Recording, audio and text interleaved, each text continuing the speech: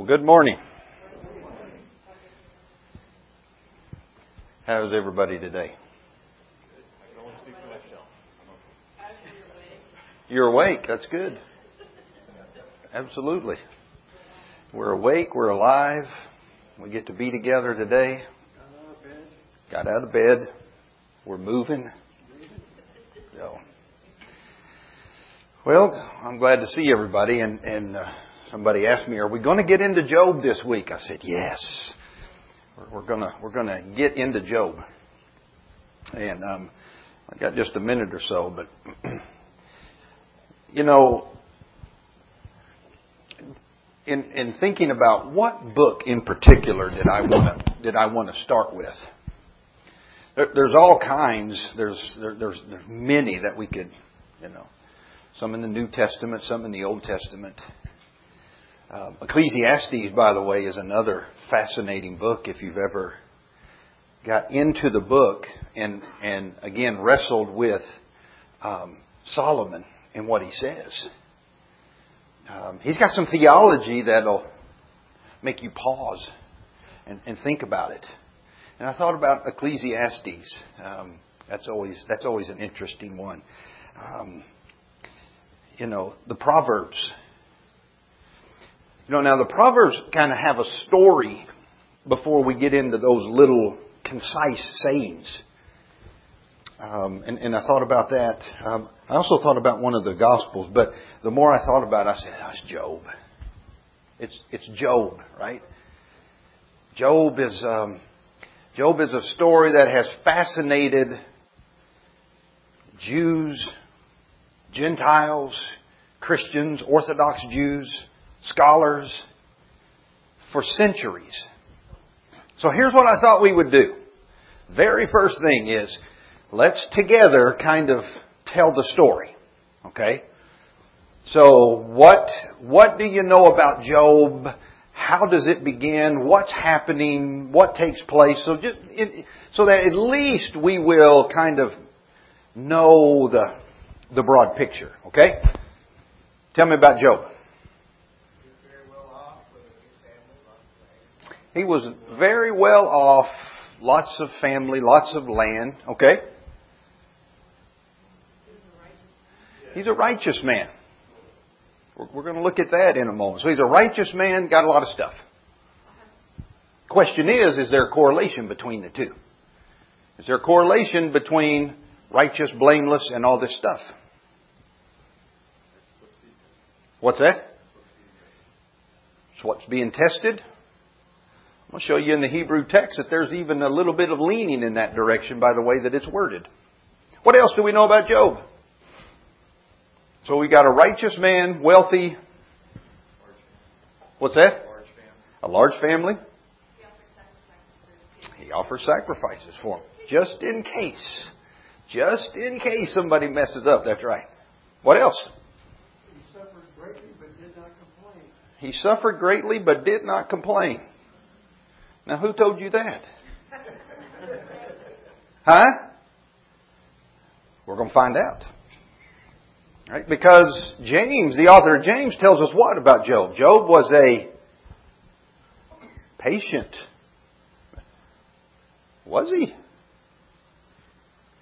Was he? He just didn't say anything for a while. I think you're right. For a while, yeah, he was going okay. I think he got to a breaking point. So he's suffering. Why does he suffer? The $1 million question. Why does he suffer? How did that happen?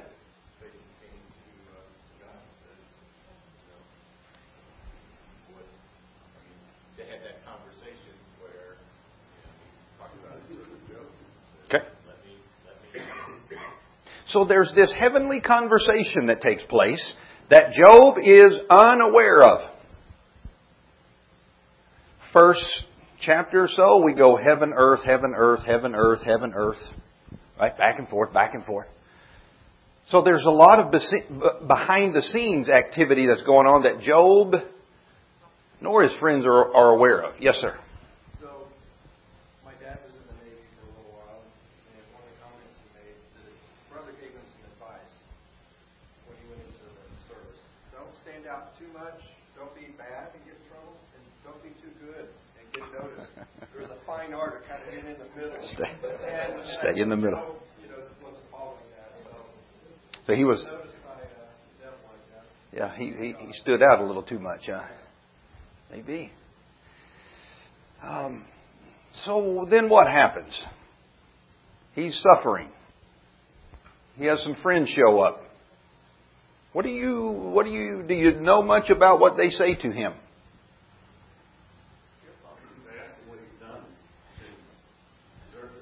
Yeah, what have you done? Your fault.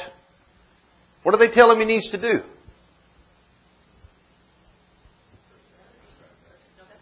His wife tells him to curse God and die. His friends tell him you need to repent. Right? Of what?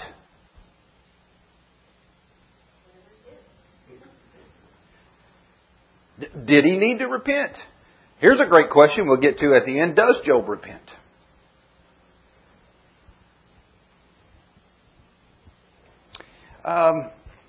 So then, okay, God shows up, right? All these friends, your fault, you need to repent. Come on, what's wrong with you? Because you see, and we'll talk a little bit about this. There's a theology that was very prominent at that time, and that is do good, blessings, wicked, cursings, suffering. Job, you're suffering. There can only be one conclusion.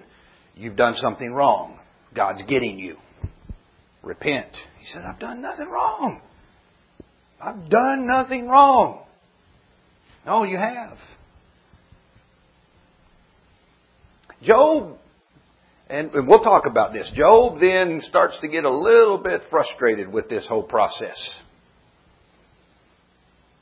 And his challenge is basically, I want a court case with God.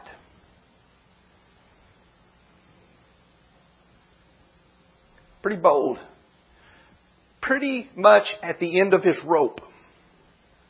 God shows up. At the end. Anybody know kind of what God said or did or... Who's going to judge me? What is it? He fussed at Job? Oh, he shamed him. Yeah, he got a lot of questions. Does God ever answer the questions that Job has?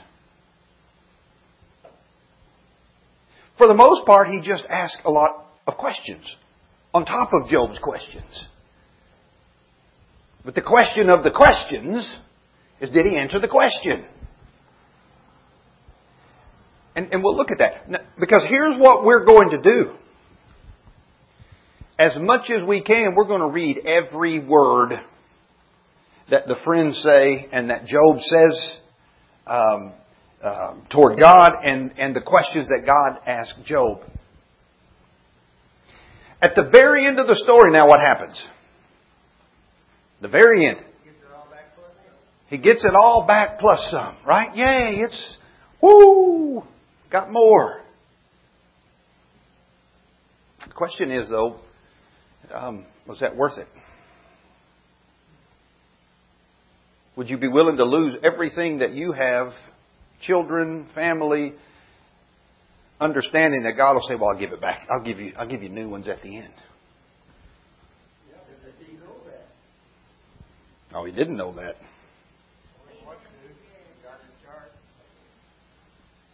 He's the one that started the whole thing. Go back there. He knows things to go back to. Is this a physical illustration of what we do as Christians when we surrender our entire lives? Good question. Is that an example of when we surrender everything to God? Possibly. There might be some application there. Possibly.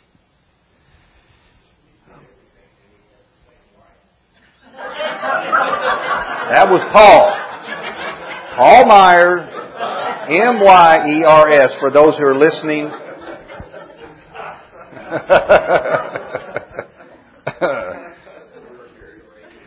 I think we'll move on. It's true. I going the... Now this goes the other way. Here's some quotes on this book that I thought were pretty good. Thomas Carlyle says, "It's the greatest thing ever written with pen.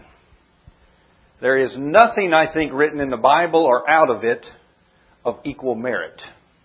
I mean, it is good. Hebrew Book of Job is by all accounts an exquisite piece of literary art that has its rightful place among the most outstanding compositions in world literature.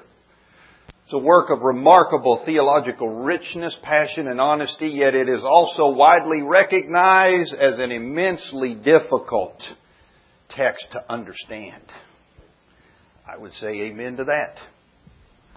And I think I have one more. I love this. Job is the struggle for the last truth about God. And I think what is implied here is this struggle to get every ounce of truth about God that we can by going through the story and by asking the questions and by putting ourselves in the story. Asking questions about this world. About God, about relationships, about how things work, and about why they work and why they turn out certain ways. And then what about my life? And how am I supposed to respond? And where is God in this? See, again, one of the questions is, what prompted God to give back everything that basically had been taken from Him? Who was in the wrong? And we'll talk about that. We will get in here and get down in the mud and the dirt, and we'll think through these things, and we'll ask questions about the text. Comments, questions? What would you say then is what is the message of Job? What's the overarching, overriding theme of Job that is trying to teach us? What would you say about that? Patience. Yeah, gotta have it. All right, what else? A perspective of who God is. And our relationship to God. Yes, I think that's part of it. What else? What does it teach us about suffering?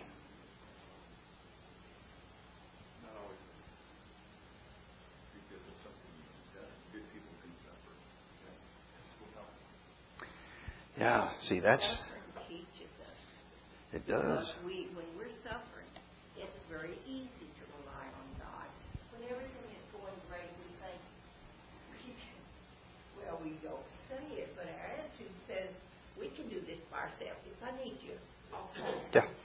Yeah, you're right. Suffering kind of quickly eliminates all of the things that are not critically important in our lives. It does do that. Does it answer the question of the innocent suffering? That's a great question in and of itself. Is Job, is it about the moral order of the universe? Morality? How God functions in this moral universe? And it might be, but that also leads to some questions. Why did God allow this? What are we to learn from that? So there's all kinds of things that we'll deal with, okay? So, here we go. From the Hebrew text. If you were a Hebrew student, this is what it would sound like to you as you read it. Now again, remember this. Whenever you translate from one language to another, you're going to lose a lot of nuances. You're going to lose a lot of... you'll lose a lot of some of the irony in this book. Some of the humor in this book. Some of the things that I think it's set up a certain way in order to communicate a message. Okay? So this is what it would sound like. A man there was from the land of Uz. Job was his name. And he was blameless and upright. And he feared Elohim. And he shunned evil. And so, he had 7 sons and 3 daughters. And as a result, he owned 7,000 sheep and 3,000 camels and 500 oxen and 500 donkeys. He was the greatest man among all the people of the East. So the first question is, what am I hearing here? What am I listening to? What is the author doing? What is he trying to get me to understand just in the very beginning? A man there was from the land of Uz. His name was Job. Now, here's what I want to point out, and I mentioned this a minute ago. If you look at the second paragraph, and if you look at it, and I just put in parentheses, as a result, it sounds like the author is leading us to think that because this man was blameless and righteous and upright and he shunned evil, that he was wealthy, that he had a lot of stuff. See, so that would be the first question that as you were reading the text in the original language that you would say, well, okay, hang on here. Let's think this through. Is that the result? Is that my theology? Is that what I believe? Is that the way that it works in this world? By the way, it's what Job's 3 friends believe. If you're righteous, honor God, blameless, blessings. It's blessings. If not, punishment. And again, you're receiving punishment, Job, according to the 3 friends. Therefore, you need to confess what you've done wrong. Hopefully God will forgive you and He will restore what has been taken from you. And so we're led then to sort of think in that direction. We're kind of pushed by the text to consider that theology. And the question is that my theology? Is that what I really believe? Oh God, why is this happening to me? Oh God, I change. I turn my life around. Stop punishing me and start blessing me. What have I done wrong? What is it that I've done that God sits up on high and goes, that is wrong and I'm about to zap you? Right? And if we're honest, let me say it this way then. If I'm honest, I'm guilty. I'm guilty. I tend to lean in that direction. Anybody else? Am I the only one? Thank you. 2 others. Thank you. Good. We'll start our own small group. Try to work our way through this. Anybody notice anything interesting about his possessions? Anybody doing any arithmetic? I see some heads. What are you noticing here? 7 sons, 7,000 sheep, 3 daughters, 3,000. All right. 7 sons and 3 daughters equals how many animals? Plus equals 10,000. How many of the other animals? Plus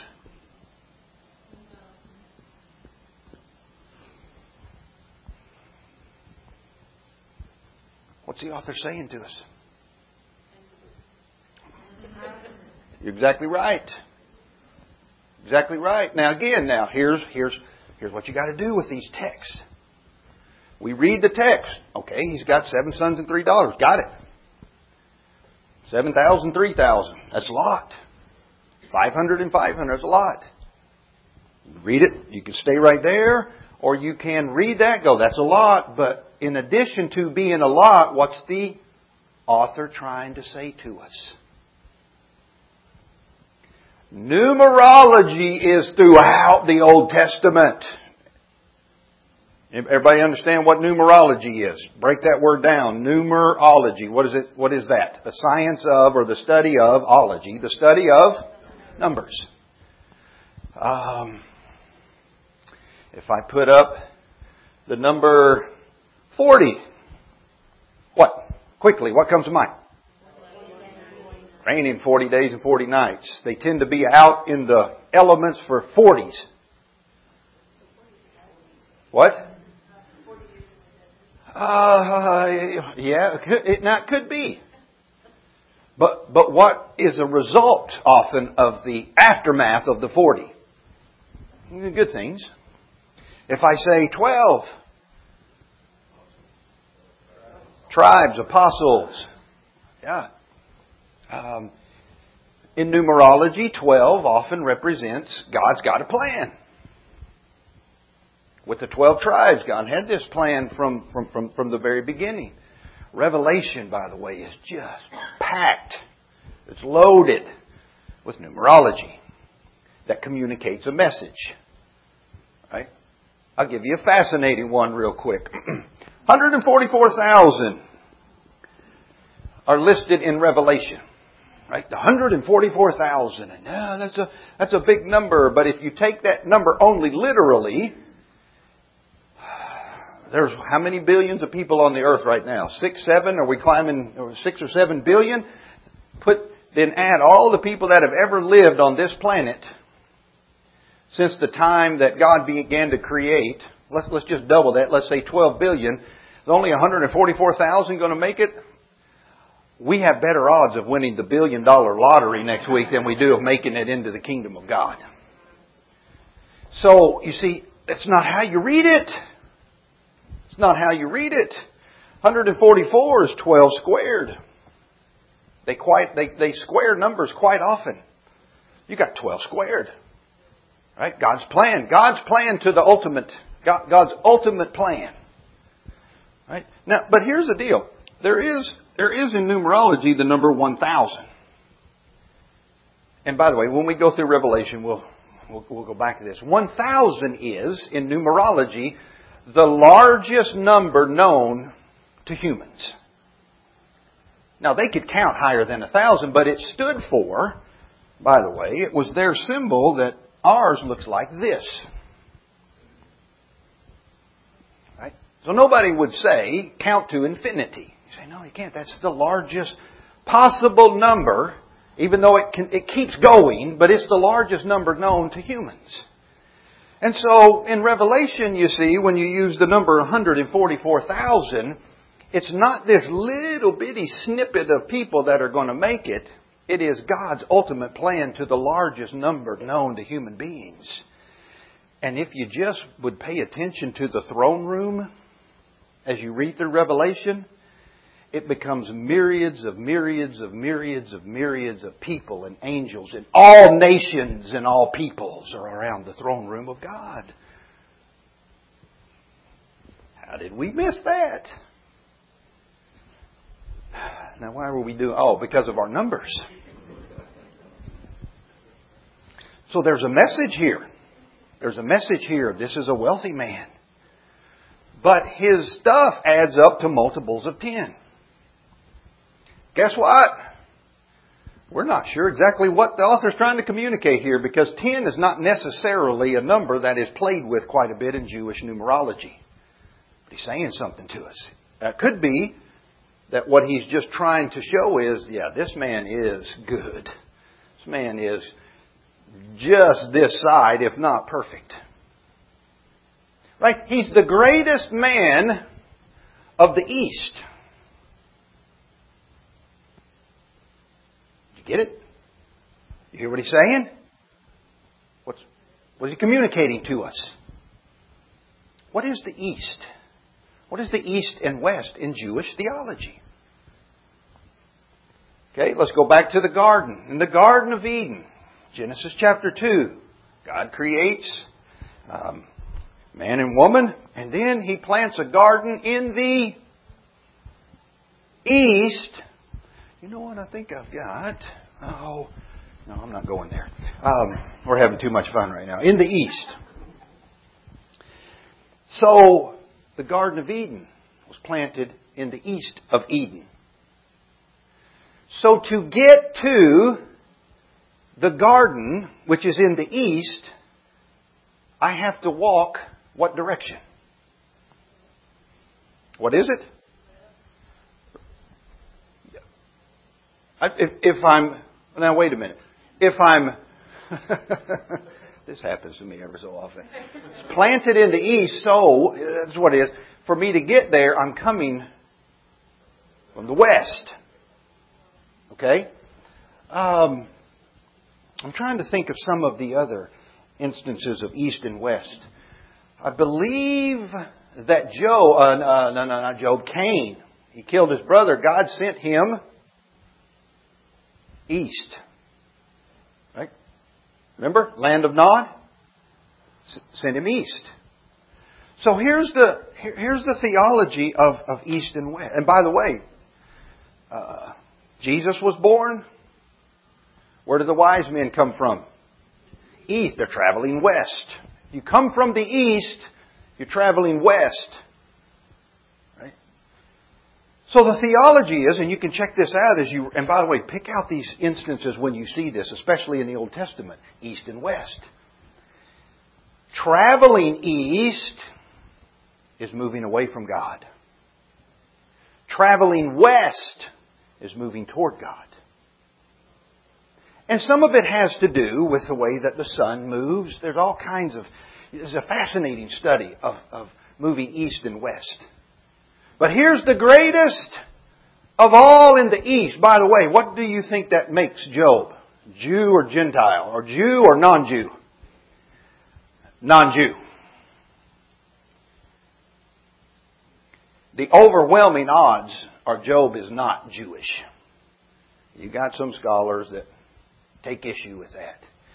You've got a non-Jewish man from the east, which means that for him to travel, he goes west. West is in the direction of God. So the question becomes then, how does Job know God? He was blameless, upright, he feared Elohim, and he shunned evil. How does Job know about God? And later we're going to find out that he does sacrifices for his children. Where did he get this information from? Okay, I'll stop. Question, comment. What are you hearing? What do you want to add to the conversation?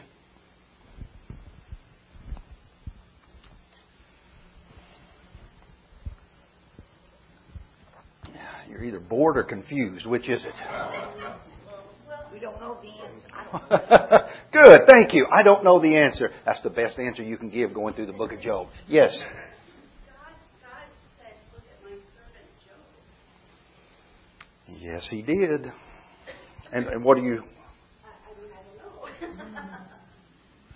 He does say that. We're going to get to that. We're going to talk about that. Didn't this take place during what's called the patriarchal period? Could be. And there were people like Abraham. Correct. The storyline in Job, and I think I have some of this. Book of Job is quite possibly the most challenging book in the Bible. And just in the last few minutes, I hope you're able to see that. You're like, oh, there's a lot of questions we're going to have to ask and wrestle with. It's notoriously difficult to date. When did this take place? Okay, and I think I even put some of that under there. And let me explain this. In the narrative form, Job making sacrifices a lot, and by the way, wealth is determined then by your agricultural terms, cattle and sheep and land, and so it does appear to be in the time of the patriarchs. But yet, as the story develops in what we call the core, the middle, the dialogue, the Hebrew language sort of changes. It's different. It's a different style than in the prologue. And so here's what we know: that nearly every culture has the story of the righteous suffering servant who questions, why am I struggling like this? Okay? Egyptian, Sumerian, Babylonian. There is the Hebrew Scripture version of Job. There are multiple versions of even the ones that we call Job. And that's why part of this is a fascinating study. Here's where we were going with this. It's probably the oldest book in the Bible. Because in the story part, the narrative part, it is ancient Hebrew. Say, how do you know that? I want to know how they know that. All right, I'm going to give you an example. Tell me about this verse. That's English, by the way. What would you say about this verse? You've read this language before. What? Where does that come from? That's King James. Right. So, when I pop this up and you're reading it, you say, "Verily, verily, I say to myself, this is not quiteth how we speaketh in these latter days." Right? So when you see this, "Draw nigh, not hither, put off thy shoes from thy feet, for the place whereupon thy standeth is holy ground." And you read that, and it's just easy for us in English to go, that's King James. That's 1611. Where when you read it in our version today, it wouldn't sound like that. That's what Hebrew scholars are doing. You look at the beginning and the end, and they say, that's old. The middle, the speeches, are not quite so old. And in particular, anybody know about the 3 friends plus 1 in the story? At the very end, the young whippersnapper shows up, Elihu. And he gives, right? We're going to call him our millennial friend. He's going to give us the millennial view. You old folks don't know what you're talking about. Let me help you out. Right? That's even a later version of Hebrew. So here's what we know. And you take this for what it's worth. Again, remember last week we talked about when we deal with books, we're going to look at the historical side. This is what we know. This is what scholars know. And then you take that and you build in your theology around it. May not make any difference to you at all. It doesn't really make any difference to me. But, what was I about to say? I forgot. Oh, Elihu comes along, and so that's even a little bit later Hebrew. So we don't know. That's it. That's what we don't know. Somewhere between the 2nd century, what we call BCE now, and 7th century. I guess we'd flip that, right? 7th and 2nd. It's probably when this thing came to its final composition. And so it's a story that they were, by the way, they were telling this story orally for a long time.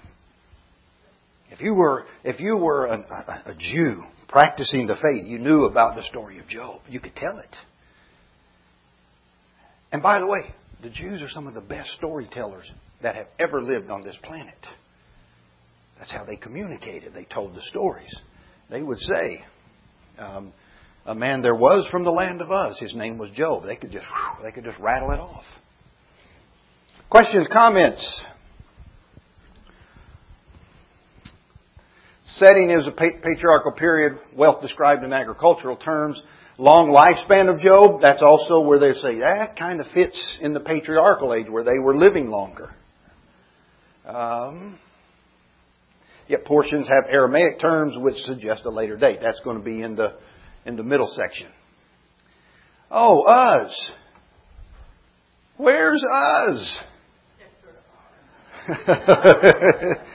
Close to Oz. Yes, Dorothy would know where this is. That's a joke from the Wizard of Oz. No. Best guess. Edom. Because Edom was known as the land of wisdom. But there's some debate on that. It's in the east. We talked about this. Garden of Eden, wise men from the east. Moving west is toward God. Moving east is away from God. And so we really don't know exactly where Uz is. Now, Job. Here's what's also fascinating. Let me explain it this way. The Hebrew language, ours, we have letters that represent a letter. Hebrew is symbols. Right? And they are symbols that in and of themselves represent something. Right? A sunset. A person. And so in the Hebrew, what they're doing when they put this language together is they're putting together multiple symbols that have quite often multiple meanings. You say, what in the world is that? A man and a whirlwind and a snake. That's his name. What does his name mean? A whirlwind, a snake, and what else? A pigeon. But what it does in writing is it just takes the pictures and the language and the stories and just explodes them into multiple possibilities. So you take Job, and they're trying to, what exactly does his name mean? Because names, by the way, are much more important to Jewish folks than to us. Every name means something. And there's two possibilities. And this, I think, is fascinating. One could be, his name means, where's my father? Isn't that good? Who's he talking to the whole time? God. But the other possibility is, his name means the hated one or the persecuted one. It's all built into that. One of the things you'll notice if you have a study Bible and you're reading the Old Testament and you'll have a name and you'll have a letter by the name and you go down to the bottom, you'll see this all over the place. Scholars not quite sure exactly what that is. Not quite sure what that means. Not really sure exactly the name or the place. So it's just kind of unclear. That is because we're dealing with a symbolic language. Don't know. Which again, by the way, Jews have no problems going, I don't know. We'll give it my best shot. We're going to wrestle with this, right? Israel means struggle with God, wrestle with God. We're going to get in here. We're going to wrestle. We're going to think. We're going to ask. End of the day, I'm not sure. Okay? Questions, comments?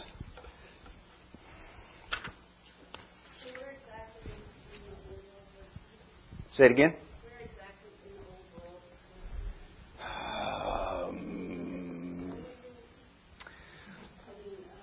There are two, and I believe this one is somewhat south of Jerusalem, if I'm not mistaken. I haven't looked that up in a while, but I believe it is southeast of Jerusalem.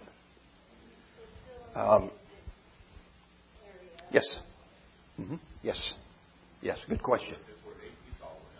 What's that? Yes, correct. Good question. So here's what we have to look forward to in the next coming weeks.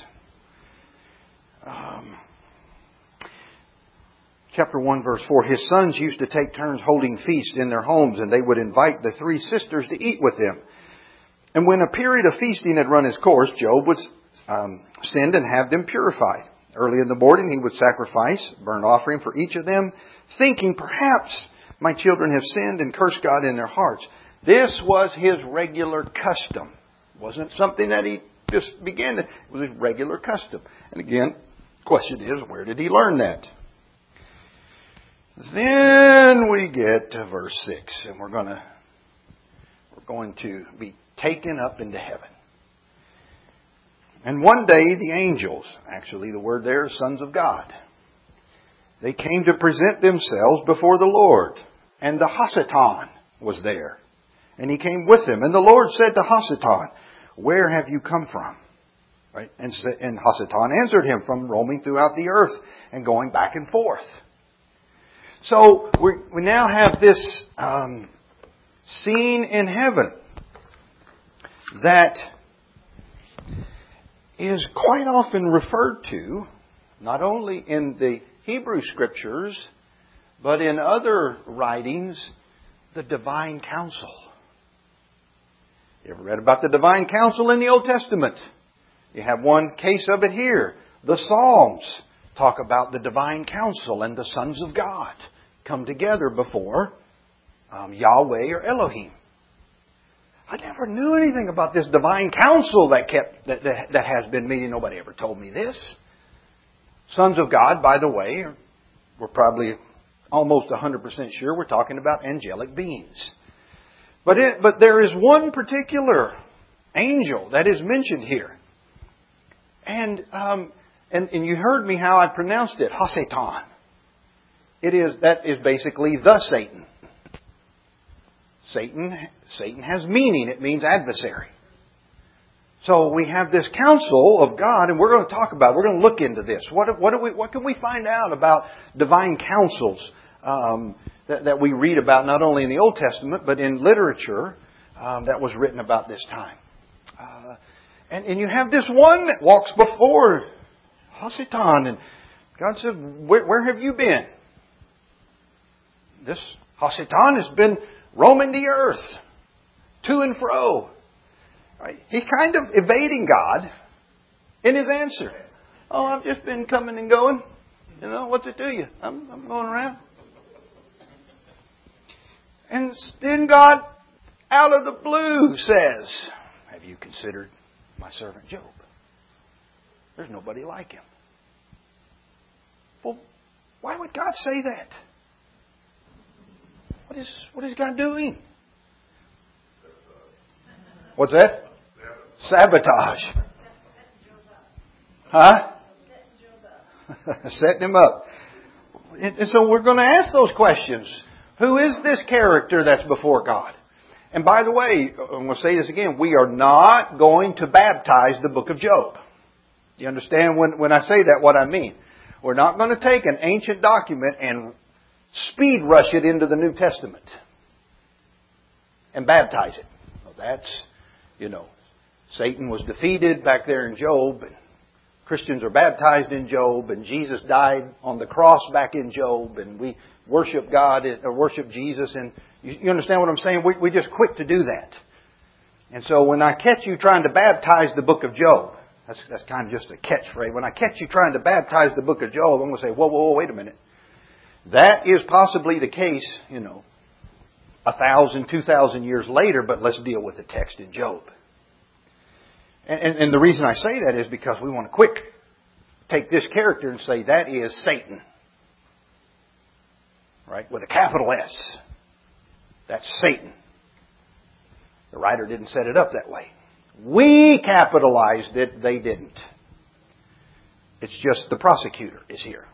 That could be. At the end of the day, that might be that old evil cat. But if it is, anybody got a theological problem with this? If that is the Satan, or if that is Satan in the presence of God, what? What's he doing in the divine council? I thought God could not be around the presence of evil. That's what I was told all my life. So we got a lot of good questions coming. Don't be late next week, okay? Don't be late. That's enough. I'll see you next week.